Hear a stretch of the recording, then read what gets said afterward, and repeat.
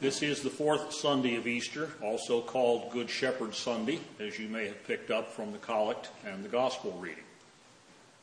Throughout the Easter season, our first readings are taken from Acts, although skipping around, not in any order.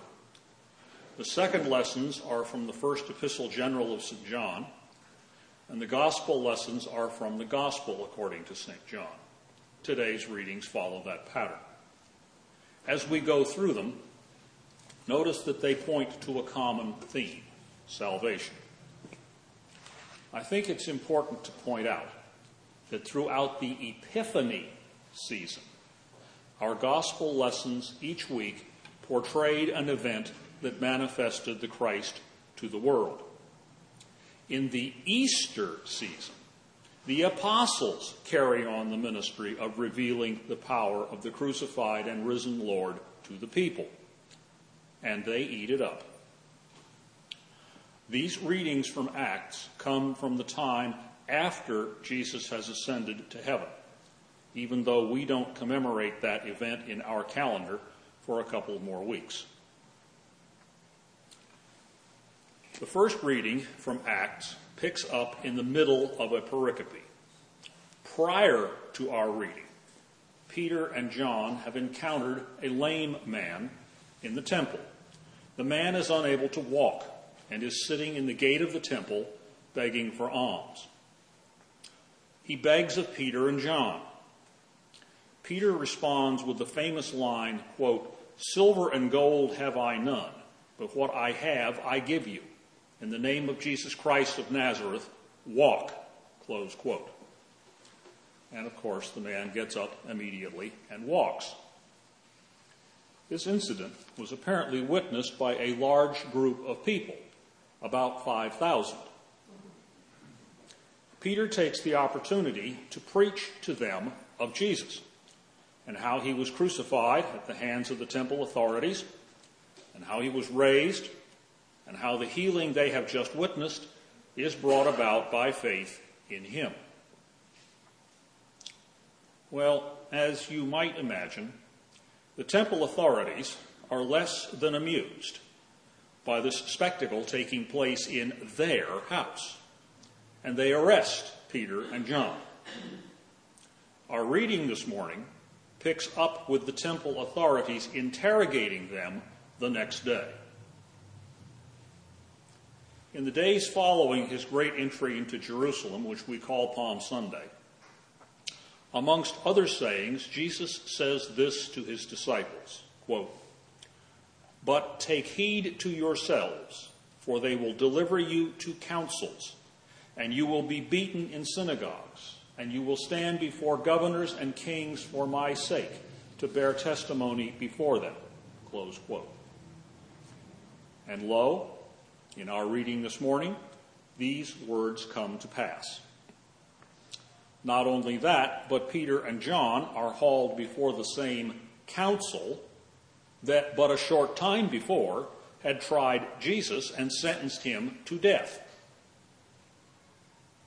Knowing all that, Peter bravely proclaims to the chief priests and the scribes the core belief of Christianity: that Jesus died at their hands and was raised by God, and that salvation comes through him alone, and that the healing just accomplished was by his power. Notice how Peter has developed from a simple fisherman whose world was really very small, just 2 boats on a small inland sea, to a friend and then a close confidant of the Master, to proclaiming that he is the Christ, to denying him 3 times on the night of the Passion and weeping bitterly at his own weakness. And here he rises to previously unimaginable heights, preaching powerfully and convincingly to the crowds in the temple who have witnessed the healing, and then preaching yet more boldly to the very heart of power in the Jewish nation.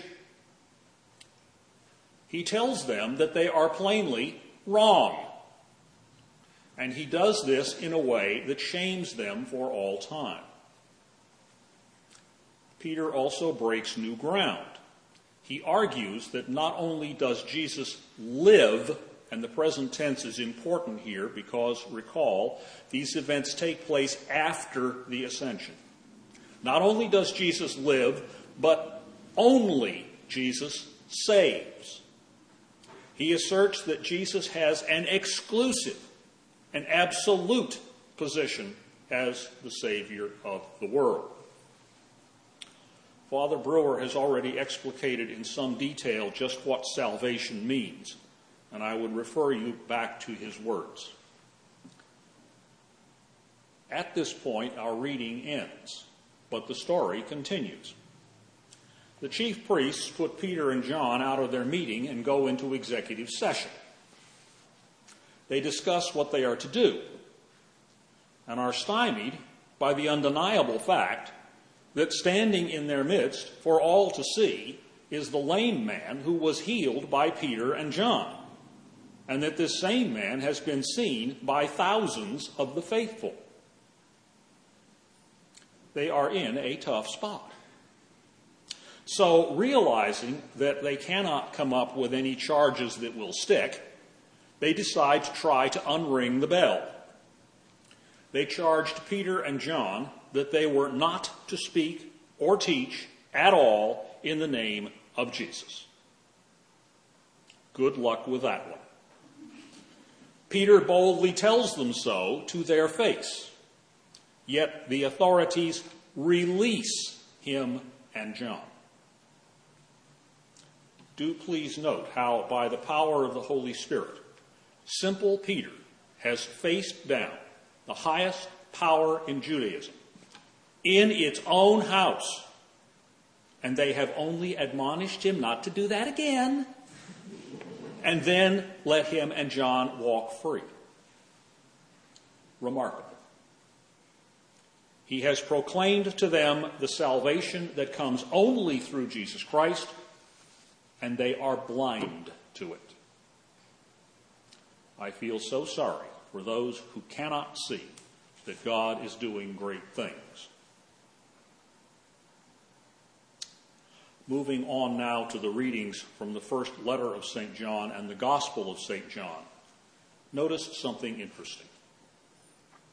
It is widely believed by scholars that since the three letters of St. John and the Gospel of St. John share a common vocabulary, a common literary style, and common theological ideas, that they came from the same pen. Compare these lines. From the letter of John, quote, "We know love by this, that he laid down his life for us," close quote. And from the Gospel of John, quote, "I am the good shepherd. The good shepherd lays down his life for the sheep," close quote. Don't you think the similarity is uncanny? Thus, the reading from the letter of John leads into the reading from the Gospel of John, the Good Shepherd. Again, as in the reading from Acts, we have only the second half of the pericope. Prior to our reading, Jesus has told a parable about a shepherd caring for his own sheep and contrasting him to other shepherds who are hirelings. The good shepherd protects the sheep while the hireling runs away when confronted by wolves who come to kill and destroy.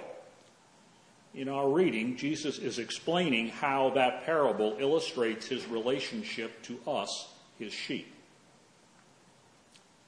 This image of the Lord as shepherd is found several times in the Old Testament. As you may have noticed, for example, in our psalm this morning. "The Lord is my shepherd, I shall not want." It's pretty clear that Jesus saying he lays down his life for the sheep is a prediction of the Passion. But note the contempt he has for the hireling. The hireling will do some things for the sheep, but he will not put himself at risk for them. Faced with danger, he will run away and leave the sheep to their fate. But the good shepherd puts himself between the sheep and the threat.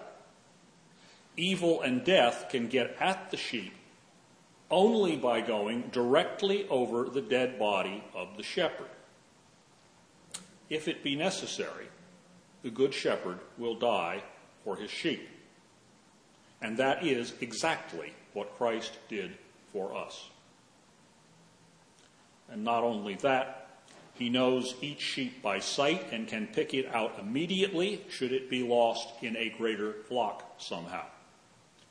He says with confidence, quote, "I know my own," close quote. He goes on to say, quote, "I have other sheep that are not of this fold.